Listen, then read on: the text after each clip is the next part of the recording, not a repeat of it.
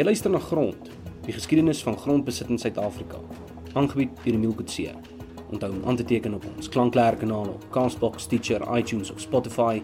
Hierdie episodes en ander is ook beskikbaar op ons webtuiste by www.eensgesind.com.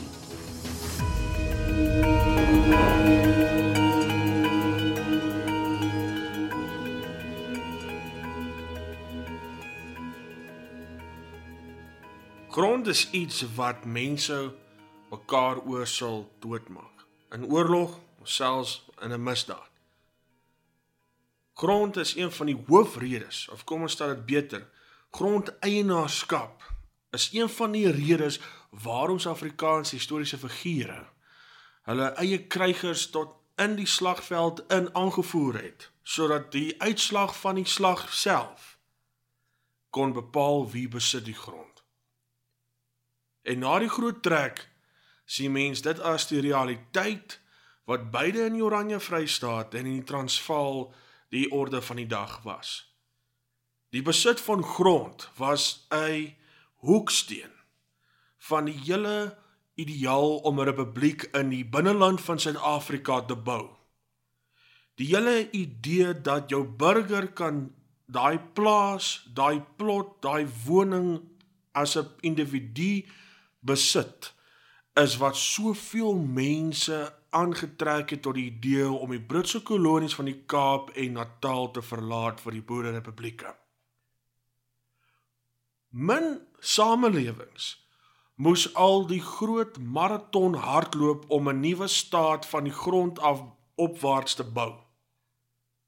Mens dink byvoorbeeld aan nuwe state soos byvoorbeeld die Verenigde State van Amerika, wat met 13 klein staatjies aan die oostelike kant van daai kontinent moes probeer om 'n staat te bou waar daar gelyke regte was. Hulle het gesukkel. Maar wat wel 'n groot verskil is dat teen die tyd toe die Amerikaanse burgers hulle staat kom bou, was hulle reeds gevestig in daai klein 13 staatjies. Jy het reeds Jefferson gehad by Monticello. Jy het reeds John Adams gehad by sy oorspronklike ouer plaas voordat hy gegaan het na sy nuwe plaas Peacefield toe wat hy gekoop het, juis omdat dit 'n groter plaas was wat hy in Massachusetts kon gebruik het vir sy eie landbouaktiwiteite. Met die Boererepubliek is dit iets heeltemal anders. Dit is soos letterlik 'n seevader wat op pad is na Atlantis toe. Hy het Atlantis gevind, maar nou vind hy moet Atlantis opbou en hy moet rekeningskap gee van verskillende binnelandse faktore wat hulle nie van die begin af gedink het gaan 'n realiteit wees nie.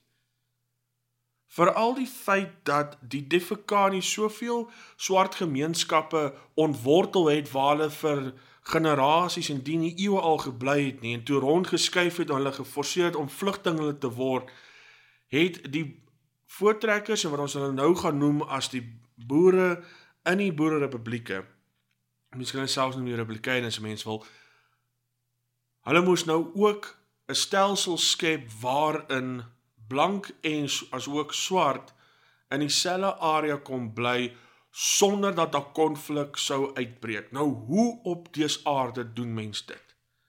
Integrasie was nie vir hulle 'n opsie gewees nie. Segregasie was vir hulle die orde van die dag.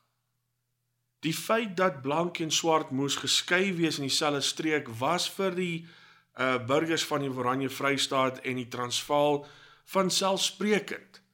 Dalk was dit ook so gewees vir die swart gemeenskappe. Daar moet baie meer inligting bekom word om so 'n punt ten minste ten volle te kan staaf. Die realiteit in die Republiek Natalia, soos in die vorige episode gesê, was segregasie wel 'n aanvaarbare sosiale stelsel gewees dat die rondlopende Zulus moet op hulle een kant bly in die Republiek Natalia en nie in areas wat bestem was vir blanke nedersetting nie. Soort van 'n mini-apartheid as mense dit so wil sien. En dit was ook die situasie gewees in die Oranje Vrystaat en in die Transvaal ook. Maar dit was ook die feit gewees in die Britse kolonies van die Kaap en Natal. Die Britse ryk kan nie staan en sê dat hulle is skuldvry van gedwonge divisie tussen verskillende groepe mense nie. Dit is die laaste ding wat hulle op kan roem. Inteendeel, hulle het dit nog verder versterk en ook die orde van die dag gemaak as 'n mens kyk na die stigting van 3 verdragstate wat die Britse regering toegelaat het om gestig te word. Die sogenaamde verdragsstaat van Adam Kok met die Griek was bo in die Oranje rivier area wat later deur Harry Smith sou genoem word die Oranje rivier soewereiniteit. Asook Moshoeshoe se verdragsstaat wat die grondbasis was vir die stigting van die onafhanklike koninkryk van Lesotho in die 1960s nadat dit 'n protektoraat geword het in die 1870s na Moshoeshoe se dood. En dan die derde verdragsstaat wat baie min mense oor kennis het, is die vlugtelinge vanaf Natal binne in die sogenaamde Wildekus area van die Oos-Kaap wat onder die beheer van die hoofleier Faku geleef het, en wat ons nou so noem Pondoland. Daar was ook 'n verdragsstaat gewees. 'n Verdragsstaat wat die nodige argumente gegee het vir Griekeland Oos om later gestig te word, as ook die apartheids tuisland van die Transkei. Mens moet nie die punt uit die oog het verloor dat die Nasionale Party het ten volle die historiese grense en verdrag gebruik om spesifieke tuislande op die Suid-Afrikaanse kaart te belyn, om hulle so te sê te teken in die kaart in, en dan kan 'n mens sê die vermetelheid gehad het om dan te argumenteer dat dis geskoei op historiese feite en sodoende is dit daarvoor reg en wettiglik. Die argument kan ook gemaak word dat gemeenskappe in die binneland van Suid-Afrika het hard beklei vir hulle grond, streke vir hulle eiendom binne in die binneland waar hulle gebly het.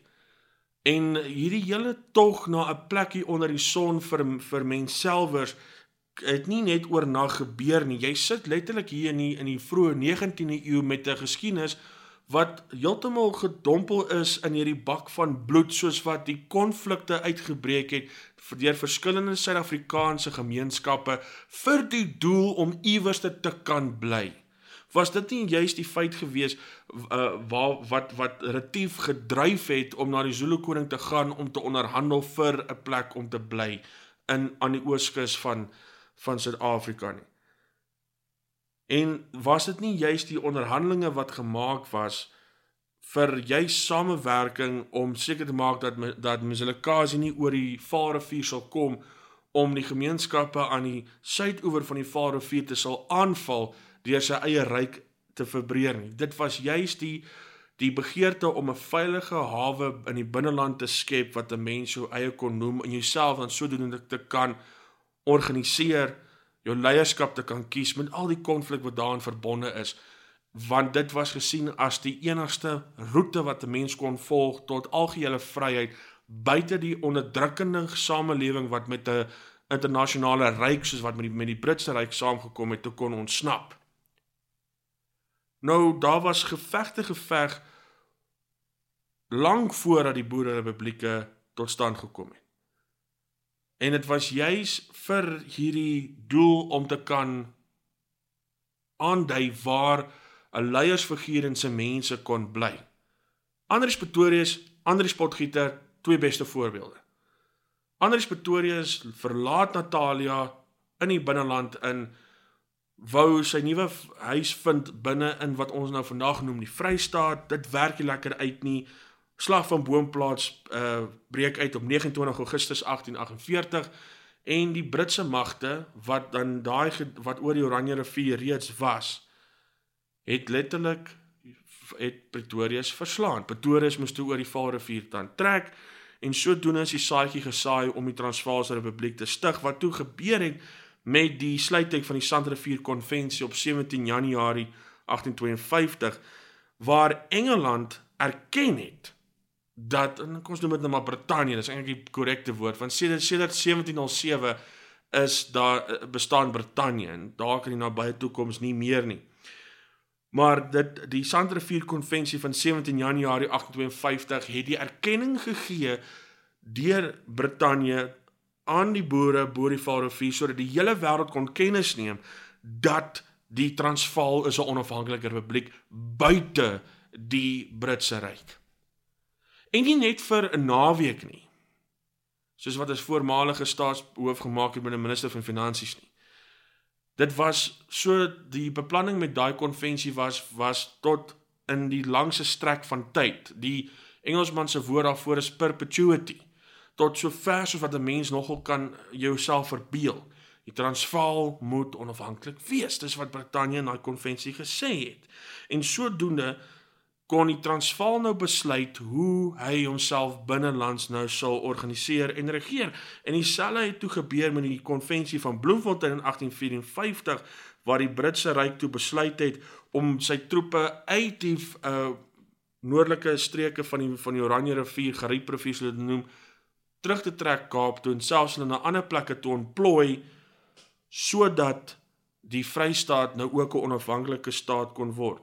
Dalk het die Britse Ryk hier 'n plan gehad, want hierdie twee republieke het toe nou vir hulle soort van bufferzones geskep ten opsigte van die ander streke van Afrika, wat eers later in 1885 opgedeel sal word, soos 'n koek of 'n pizza opgesny sal word tussen die verskillende Europese moondhede gedurende die sogenaamde Scramble for Africa vergadering in Berlyn onder die voorsitterskap van die Duitse kanselier Otto von Bismarck. Lang voor dit, amper 2 generasies voordat die Europeërs Afrika begin opkerf het, die boererepublieke reeds hulle wortels diep in die grond van die binneland ingesteek. Maar dit was nie 'n maklike proses gewees nie, want nou moes die twee boererepublieke agterkom, wel kyk, daar is reeds swart gemeenskappe in die areas waar die republiek nou bestaan. Of waar die republieke wat later die twee republieke geword het bestaan. En dit is natuurlik belangrik om te weet wat ons nou ken as die Transvaal, die Suid-Afrikaanse Republiek, die ZAR, was eens op 'n tyd 'n paar klein republiekies wat op hulle eie gegaan het. Eers kan 'n mens sê met die insluiting van die Republiek Lydenburg in 1860, as ek my jaar reg het, saam met die Soutpansberg Republiek en dan ook die Suid-Afrikaanse Republiek met die hoofstad in Potchefstroom, het jy die Transvaal soos ons dit ken. Vrystaat was bietjie makliker. Vrystaat het nogal redelik die vorm aangevat soos wat hy soos ons vandag ken. Dit lyk soos 'n boentjie of selfs soos 'n mens se nier, daai soort van vorm. Maar die Oranje Vrystaat, as dit kom by die kwessies oor grense, het hulle 'n groot probleem gehad met Moshoeshoe, wat 'n groter aandeel wou gehad het, selfs nadat sy verdragsstaat nou nie meer bestaan het nie. En na 3 oorloë met die Vrystaaters, het Moshoeshoe nou maar letterlik vrede gemaak, of hy moes vrede maak, veral na die 3de oorlog, om die heuwelagtige gebergtes streek van wat ons vandag noem Lesotho nou te noem as sy woning, en sodoende die beperkte wei as ook saaie lande wat in so gebergte area te vind is, tot die meeste van die kapasiteit te gebruik om die land te verbou. Buite die koninkryk vir die Suid-Sotho het die Oranje Vrystaat snaaks genoeg 2 soort van tuislande gehad, wat toe later aan Sotho-sprekende gemeenskappe kan mens nou sê gegee is, uitgedeel is. Die werkwoord hier is problematies, want dit is nie asof die Oranje Vrystaat nou uit die goedheid van hulle hart nou 'n streek gegee het nie. Hulle het dit letterlik gedoen want hulle het geen ander keuse gehad nie. En die 2 streke wat 'n mens nou sien wat nou gegee word vir swart boere en ander volgelinge van 'n spesifieke hoofman om nou te gaan begin met hulle nuwe lewe, is by Tabanshu en by Witsieshoek. Beide van hulle aangrensend van die Basotho-land koninkryk. En natuurlik ook een van die redes waarom die Nasionale Party toe besluit het om Tabanshu deel te maak van die ou tuisland van Bophuthatswana en Witsieshoek deel te maak van die tuisland van KwaKwa. By Tabanshu wat nou bekend gestaan het as 'n naturele gebied in 1884, was daar selfs 20 plase gegee vir blanke boere in daai streek self. En 29 swart boere kon nou daar vir die eerste keer begin met nie net alleenstaanboerdery nie, maar genoeg ten minste groei of genoeg diere te laat wys soos hulle dit kon verkoop in die verskillende dorpe van die Vrystaat. Maar soos by die Vrystaat, as ook in die Transvaal, het die meeste van die swart gemeenskappe in die Oranje Vrystaat op plase gebly, en hulle eie wonings daar geleef. Party van die historiese dokumente en bronne praat nog van krale, die tradisionele krale wat daar op die boer se plaas of een van sy plase gestaan het, en sodoende moes hulle arbeid lewer vir die lewensreg, vir die blyreg om op daai einste plaasboer se plaas te bly. En sodoende het generasies van arbeiders, selfs deelsaaiers, tot stand gekom waar hulle voorvaders eens nie daai onderhandeling gehad het nie. Dit is 'n verandering wat gebeur het sodra die Hollandsprekende voortrekker in die binneland ingetrek het met sy eie benadering oor grondregte as ook arbeidsregte, en jou swart gemeenskap het letterlik geen keuse gehad om dit te aanvaar nie. As hulle 'n keuse gehad, was die ander opsie oorlog, en dit het nie altyd te goed uitgewerk binne die Oranje Vrystaat en nog minder in die Transvaal nie. Nie per se alleenlik dat hulle swak krygers was nie, hulle was baie gedissiplineerd. Dit was meer 'n kwessie van strategie as ook van bewapening van die verskillende swart gemeenskappe teenoor die kommandos. En dit is een van 'n groot debat oor hoeveel vuurkrag hierdie swart gemeenskappe wel gehad het, wanneer hulle wel teen die voortrekker kommandos moes opstaan, veral as hulle nie saamgestem het oor die hele feit van wie besit daai plaas en hoekom moet arbeid gelewer word vir die reg om op die plaas te bly nie. Nou in beide republieke was dit van kardinale belang vir die volksrade van die republieke om persoonlike eiendom te bewaar in 'n grondwet. Sodoende het die Vrystaat en die Transvaal gekyk na die grondwette, of hulle deskundiges gehad wat reeds daar in die republieke was, wat gekyk het na die grondwette van ander lande, veral natuurlik van die westelike hemisfeer af, om te kyk hoe hulle nou 'n grondwet moet skryf vir hierdie nuwe state van die Oranje Vrystaat en die Transvaal. Dit het nie net uit die lug uitgeval nie, hulle moes letterlik die beste moontlike regsgeleerde kry om dit te kan skryf en dan dit so regverdig as moontlik te maak. Ek is onder die indruk dat die studies reeds gedoen is oor die konstitusionele geskiedenis van die twee republieke, en as ek dit nie mis het nie, dit was of 'n studie deur Dr. G.D. Scholz, wat gekyk het na die grondwette van die twee republieke, en indien nie hy nie, is dit een van die ander historici wat eens gedoseer het by die Universiteit van Pretoria in die vroeë dekades van die 20ste eeu. Daai studies is reeds gedoen en die vergelykings is getrek. Dit is wel interessant om te sien dat die Vrystaat het die Franse grondwet na die Franse Revolusie oorweeg as ook die grondwet van die Verenigde State van Amerika. Die Transvaal het meer gehou van wat reeds in die Nederlande aanvaar is, en het sodoende die Transvaalse grondwet wat eers in 1858 aanvaar is, en toe natuurlik wat gevolg moes word, het hulle eers in daai jaar voltooi en daaroor gestem en het toe aanvaar. En in die grondwette het dit klaar blyklik duidelik gestaan dat die individuele burger van enige boererepubliek het die volle reg om sy eie plase te besit as 'n individu. Natuurlik moet hy daaroor belasting betaal. Ek weet nie hoeveel van die voortrekkers het geweet hulle sal moet belasting betaal met hierdie nuwe state wat wou gestig word in die binneland nie, maar dit was 'n onmiddellike resultaat as gevolg daarvan. En die hele begrip dat 'n voortrekkerfamilie kon wel 2 plase kry, is nie 'n mite nie, dit was redelik die geval gewees. Gewoonlik was 2 plase aan hulle toegeken, een wat bekend gestaan het as die saaiplaas en die ander een die veeplaas.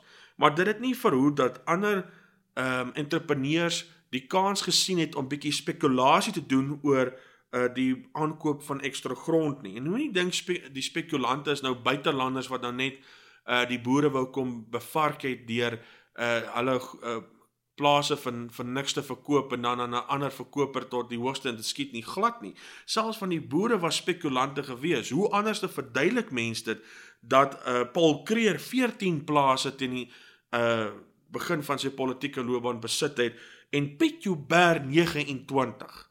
Nou 29 plase is sekerlik te veel vir een man se saai en se wy, maar dit was die idee gewees van Piet Joubert en Paul Creer met die grondspekulasie om dit natuurlik later te verkoop of aan ander mense te verhuur.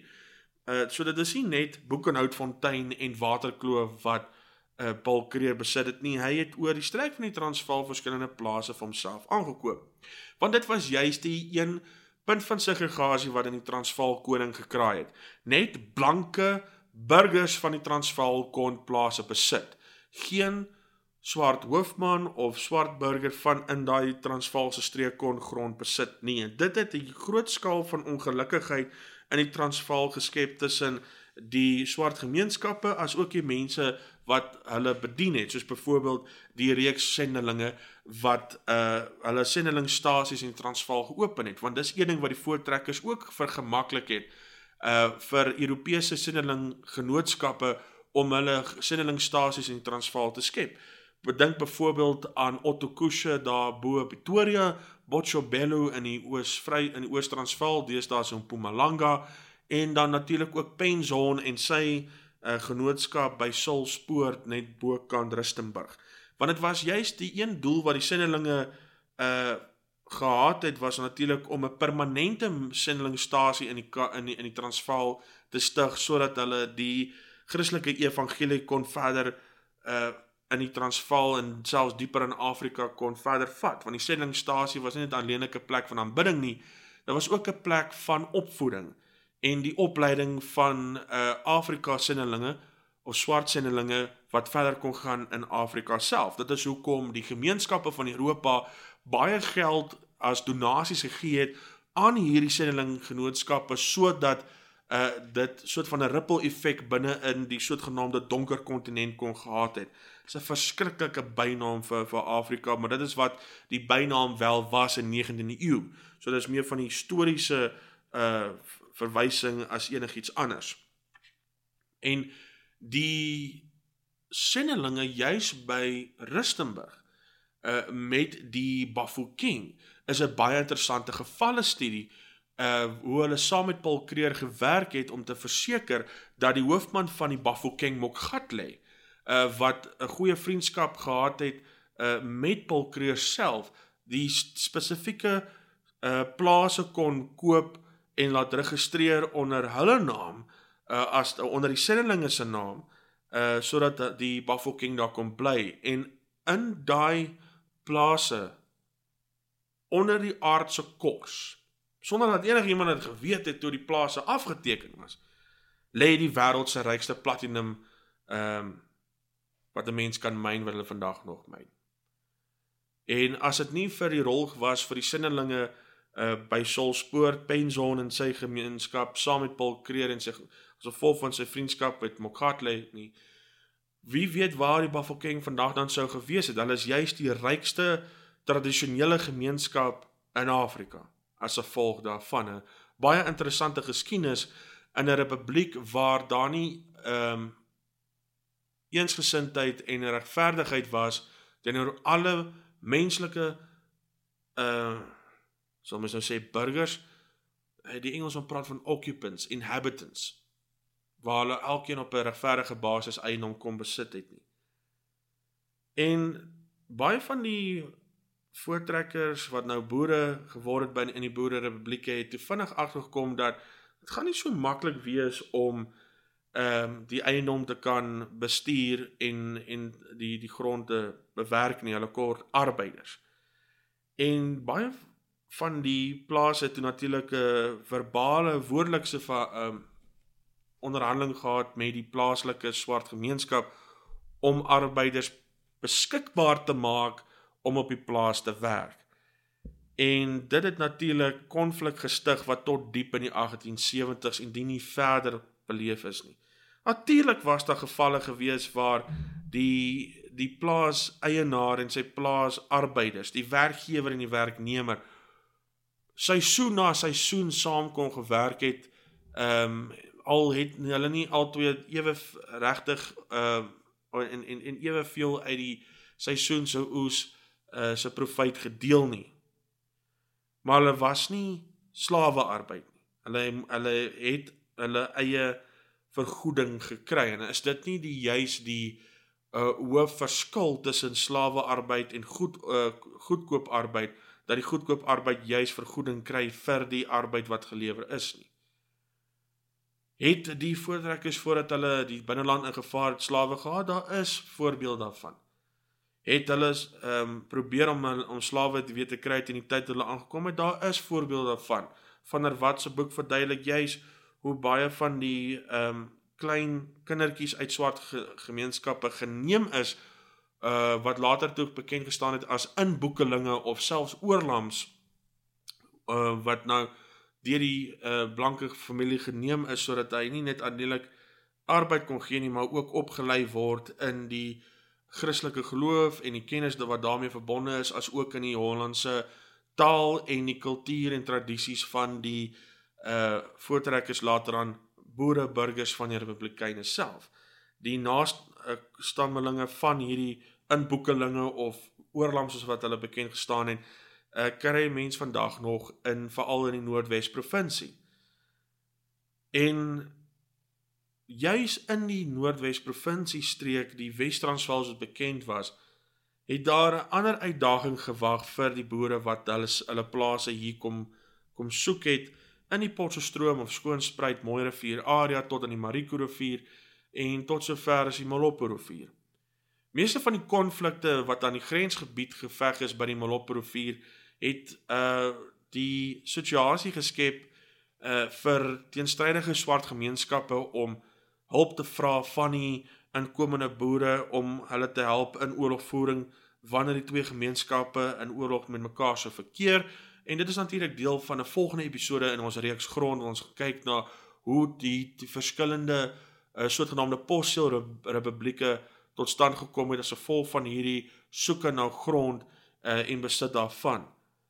Maar in hierdie episode is dit wel interessant om kennis te neem dat diep binne in die Wes-Transvaal het van die boere met 'n unieke uitdaging gesit, en dit was terugkomende swart gemeenskappe wat deur Mzilikazi weggejaag was, wat toe nou teruggetrek het nadat hulle die tyding gekry het dat Mzilikazi by Vegkop, Moshega en by Kapain verslaan is en oor die Shashi-Limpopo rivier gedryf is, waar hulle toe in vandag se Zimbabwe Matabeleland gaan stig het.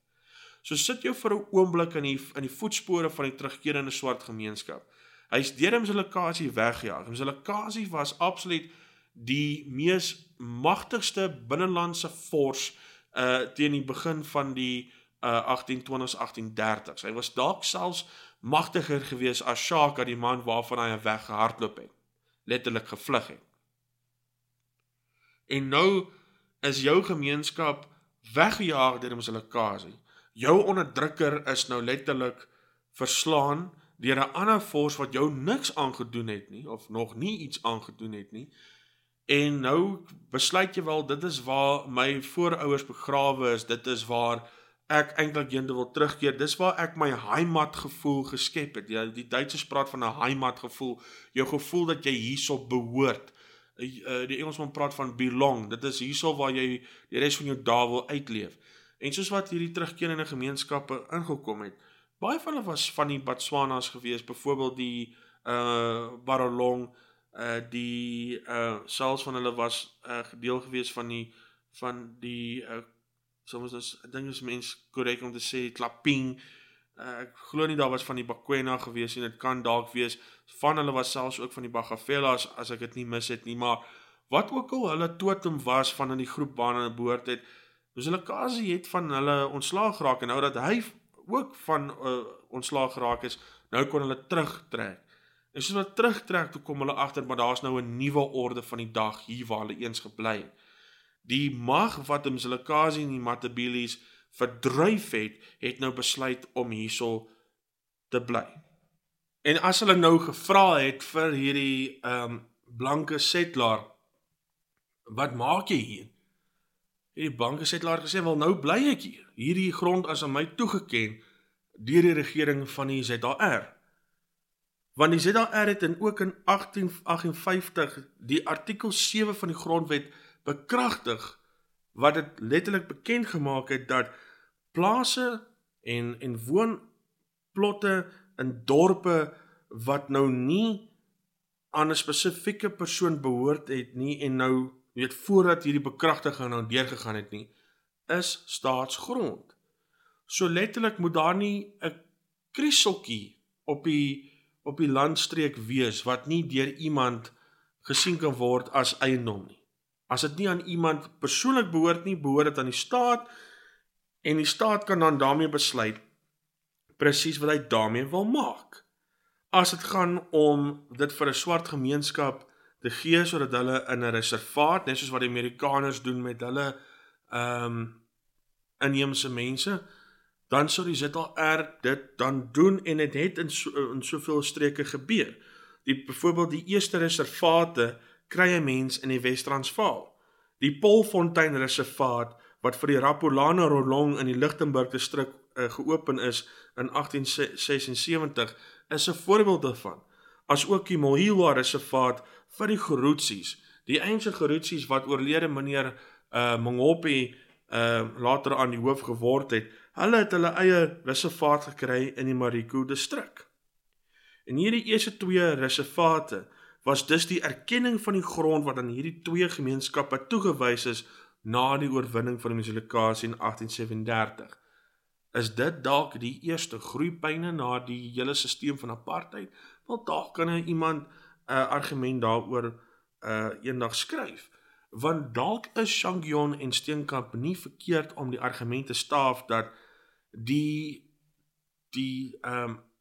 tension, die spanning, wat 'n mens tans beleef en sien met die debatte van grondbesit in die teenswoordige Suid-Afrika, het nogal baie verband met die ontmoeting tussen twee verskillende groep mense, of meer as dalk twee. Kom ons noem dit nou net verskillende gemeenskappe met hulle eie idee oor grondbesit, hulle eie idee oor grondbestuur en bewerking, wat nou in dieselfde distrik, selfde streek van die aardbol leef, en daaruit enige soort van sin probeer maak, sodat elkeen kan oorleef op sy eie stukkie grond. Grense was 'n problematiese situasie gewees. Soveel konflikte in die 1850s, 60s en 70s en selfs tot in die 1890s nadat die Wennas vir die laaste keer deur die boere verower is in 1898, was juis oor grense self gewees en is interessant om na al die verskillende voorbeelde te kyk in Shangion en Steenkamp se boek Omstrede Land, die historiese ontwikkeling van die Suid-Afrikaanse grond, vraagstuk 26 tot 2011. Protea Boekhuis het dit uitgegee. Dat 'n mens kyk na al die verskillende konflikte wat in die distrikte gebeur het, die Wes-Transvaal, die Sentraal-Transvaal, die Noord-Transvaal en die Oos-Transvaal, waar die kwessie van grense, waar die een ou se eiendom eindig en die ander gemeenskap se eiendom begin, hoeveel konflikte uitgebreek het wat so maklik vermy kon geword het. Of is dit 'n kwessie van maklik vermy kon geword het, want as 'n mens kyk byvoorbeeld na die geval van Sekhukhune, wat toe later nie meer die onderhandeling wat sy voorganger Sekwati met die Transvaal geteken het nie, wys net hoe die ideaal vir meer grondbesit ook 'n hoofdryfkrag was om voormalige verdragte heeltemal te nullifiseer. Ek bedoel, mens moet net kyk na die 1877 inname van die Transvaal, die anneksasie, sal dit noem, deur die Brittanje, wat letterlik wys dat die Britse ryk en regering letterlik maar niks gedink het van die Sandrivier Konvensie wat 25 jaar tevore geteken is nie. En dit was net vir die doel vir Brittanje om 'n groter insaag en beheer te kon toon op die suidpunt van Afrika, want die gesprekke was reeds aan die gang in Europa dat dit sal belangrik wees vir die Europese ryk om presies te bepaal wie behoort of wie bestuur en besit verskillende streke van Afrika self. Maar die Transvaal het ook nie altyd reg opgetree as 'n mens kyk van 'n derde persoons perspektief as dit kom by die druk wat die swart gemeenskappe moes beleef het met die forceerde arbeid wat hulle moes lewer nie. En is ook die instelling van hitbelasting het dit ook bemoeilik.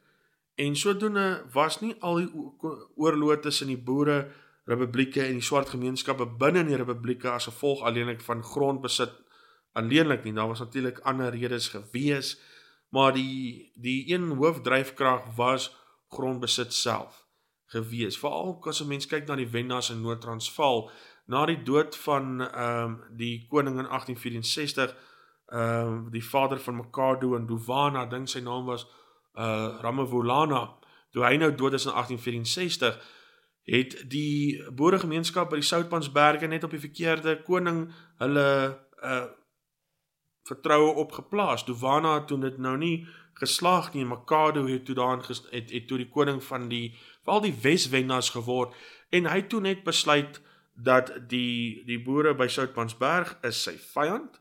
Hy praat nie van die Buisdorpers nie, hy praat van die boere by Skoemansdal, en hy gaan hulle aanval, en hy het hulle verdryf uit sy area uit, wat hy toe vir homself toegeëien het, wat 'n streek is wat net bietjie groter is as die tuisland van Wennaland, wat die Nasionale Party ingestel het as gevolg van hulle groot apartheid se hele stelsel. Weereens, daai koneksie met 19de eeuse geskiedenis wat die beplanners van apartheid ontwikkeling gebruik het om die tuislande heeltemal te skep. Dis sodoende kan 'n mens regtig nie as apartheid geskiedenis verstaan as jy nie 19de eeuse geskiedenis van die boererepublieke verstaan nie. En juist daaroor wat ek weer hamer op die punt van die arbeidskwessie, want die hele wetgewing wat ingestel is in die tyd, en ek dink in die laaste jare van president Pretorius, om te verseker dat daar nie net sommer rondlopers in die Transvaal gevind kan word nie, is alles gekonnekteer op die punt van om seker te maak dat elke plaas wat deur 'n eienaar besit word, het genoeg arbeid om seker te maak dat die ekonomie van die Transvaal heeltemal sal kan voortgaan sonder enige probleme, want voor die ontdekking van goud was die Transvaalse ekonomie geskoei op boerdery. Selfs met die Vrystaat, veral voor die ontdekking van diamante. Ja, die Vrystaat het nie diamante gekry nie, maar die Vrystaat het 'n groot ekonomiese inspuiting gekry van 'n betaling wat die Britse Ryk gegee het aan die Vrystaat, omdat hy die diamantvelde in Griekeland Wes nie vir homself kon toeneie nie. Transvaal dit nie gekry nie. Dis een van die redes hoekom Pretorius as president toe nou later sy pos heeltemal gelos het en daarvan moes afstand doen. Dan die poging om alles in 'n samevattende idee te bring. Die Transvaal en Oranje Vrystaat, hulle nou gestig is, moes met hulle grondwet verseker dat eiendom kan deur die individu besit word. Goed. Die eiendom, veral nou in die platteland met plase, moes die reg kry om arbeid van die plaaslike swart stamme te kry, swart gemeenskappe te kry, sodat die land bewerk kon word en die ekonomie van die Vrystaat en Transvaal kon na seisoen elke jaar kon versterk en verbeter. Goed, dit het ons. Die arbeidspraktyke het wel baie groot vrae begin lig, veral in die tyd toe president Brandt en president Burgers aan die stuur van die twee republieke was, veral in 1871. Ek glo dit was Burgers reeds in daai tyd gewees. Nee, dit was net voordat Burgers die president van die Transvaal geword het, wat selfs Paul Kruger ingeroep na Pretoria toe om bietjie te kom vertel wat se aktiwiteite hy vervul het in die Rustenburg district in opsigte van arbeidpraktyke wat nie ouens mee saamgestem het nie met al die klagtes wat uit Rustenburg uitgekom het, omdat hulle gevoel het dat Paul Kruger en sy bemanning nie die Setswana sprekende gemeenskappe daar reg hanteer het nie. Uitstekende boek wat die hele storie verduidelik is To Make Them Serve, the 1871 Commission of Inquiry about Labour. Ding is ook deur Protea Boekhuis uitgegee, het was geskryf deur professor Berg van die Universiteit van Pretoria. Dit moet nog steeds beskikbaar wees en dit besluit ook in die transkribeerde argiefmateriaal wat in die Pretoria se staatsargief te vind was ten opsigte van hierdie kommissie van ondersoek. Maar hierdie plase kon wel ook natuurlik uit die hand uit verkoop word. Daar was spekulante gewees wat dit gedoen het. Paul Kruger, Piet Joubert, soos genoem, het baie plase gekry, as ook ander maatskappye, veral met die ontdekking van goud in die Barberton district wat plase opgekoop het, en nog meer met die ontdekking van goud in die Witwatersrand, hoe baie van die plaaseienaars in die Witwatersrand die hulle plase kon verkoop het aan besighede wat belang gestel het om dit te koop, nie net vir die soek van goud nie, maar ook die oprigting van woonareas, as ook besighede wat toe later aan geboorte gegee het aan hierdie goudstad van Johannesburg, die grootste stad ter wêreld wat nie eens naby 'n waterbron geleë is nie, dat hulle letterlik as gevolg van die soek na goud 'n hele samelewing daar kon gebou het. So die besit van grond is dalk die begin van welstand, die begin van iets van waarde, van rykdom. En dit is 'n moeilike beginsel om te kan probeer verstaan as 'n burger nie daai welvaart kan verbeter en kan verder kry indien eiendom nie in private besit gekry kon word nie. As 'n mens kyk byvoorbeeld na die teenswoordige Afrika land van Tanzania en dan ook natuurlik die eilande van Zanzibar en Pemba, waar die gewone Tanzaneer nie eers die grond kan besit nie, maar letterlik hier op 'n 99 jaar kontrak met daai regering in Dar es Salaam. Wonder mens regtig, hoe is dit moontlik dan vir hulle om enigstens welstand en waarde en rykdom te kan opbou vir die opvolgende generasies? Want dit was ook een doel gewees van die Boererepublieke. As ons nou begin nie met 2 plase, ons later 3, 4, 5, 6 kry, en sodoende kan dit opdeel tussen die paar seuns. Dit was juist die idee gewees wat Diederik Coetzee in sy kop gehad het, voordat hy die stad, of die dorp, eintlik Zeres gestig het. Zeres naam is eintlik Koetzeres. Dis eintlik 'n hele episode wat ons jare terug gedoen het op Eensgesind. Ons kyk het na die sogenaamde grondbaron. Was Diederik Coetzee regtig 'n grondbaron gewees? Mens kan dit natuurlik nog steeds van ons kanaal aflaai. Maar die begeerte om grond te besit was 'n emosionele punt vir baie van die, nie baie nie, ons noem dit maar vir elke boer en sy familie wat in die Vrystaat en Transvaal ingetrek het. Dis juist een van die redes waarom hulle bereid was om daarvoor te veg, selfs daarvoor te sterf. Die hele idee laat iets wat aan hom 'n heimatgevoel gegee het, nie net van ons kon weggeneem word nie. Maar mens kan dieselfde argument staaf vir die swart gemeenskappe, veral wanneer daar konflik uitgebroei het tussen die Boererepublieke se regerings en kommandos met die hoofmanne en sy krygers, en dan is daar net een oplossing gewees. Wie ook al wen gaan met ander woorde groter aanspraak maak op nie net aan die grens nie, maar dalk nog meer grond saam. En dit is natuurlik die orde van die dag gewees nog selfs voordat die voortrekkers in die binneland ingetrek het. Hoe anders verduidelik mens dan die struwelinge tussen die swart gemeenskappe wat die Boererepublieke later kon uitbuit en dan sodoende spesifieke konflikte te kon gewen het. Dink byvoorbeeld aan die rol wat die Swasies gespeel het met die vernietiging van die Koppa magte in die Oos-Transvaal by die Steenkamp bergreeks, saam met die Transvaal. En dit was natuurlik ook die geval gewees met baie van die huursoldate, boere huursoldate wat saam met die Barolong geveg het of teen verskillende Botswana gemeenskappe geveg het. En dit was nou, as 'n mens kyk na Korana geskiedenis en Griekwa geskiedenis, sien 'n mens dit ook daar was spesifieke kante gekies was vir die doel om verryk te word, nie net alleenlik deur edelgesteentes of enigiets anders van waarde, maar juis oor die moontlikheid om grondgebied verder uit te breek, om nog meer grond te bekom. Ek kan nie glo ek het daaroor die beginsel gestruikel nie, verskoon my tog.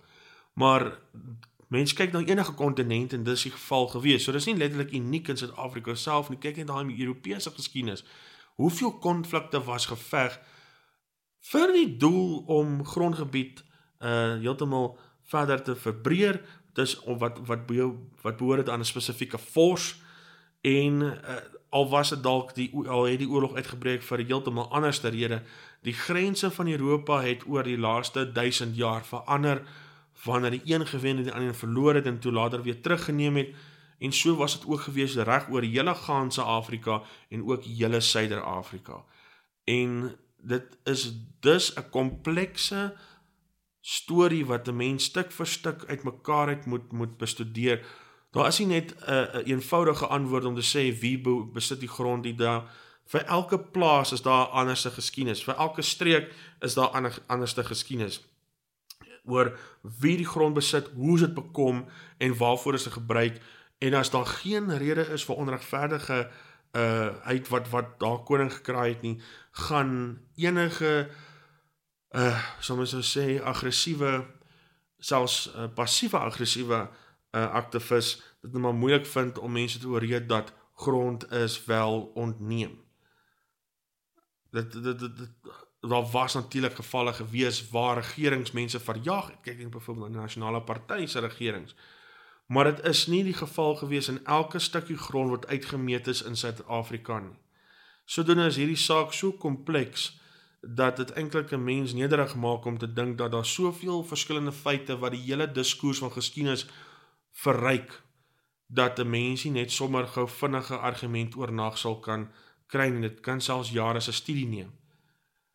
En as 'n mens wel meer deeglik en meer in diepte kyk na elke liewe konflik wat geveg is in die boerderepublieke, elke wetgewing wat geskryf is vir private eiendom, binne in die grondwette wat geskoei is op die demokrasie van die 19de eeu, wat gevind was in die westerse hemisfeer, dan kom mens agter dat daar was hierdie bedoeling gewees, dat vir al jou blanke intrekkers ten minste 'n regverdige deel kon gekry het in opsigte van grondbesit.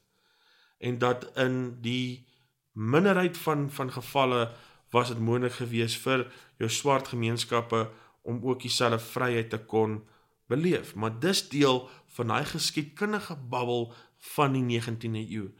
Dit het heeltemal verander teen die tyd van die laat 19de eeu tot in die 20ste eeu, tot waar ons nou sit in die 21ste eeu.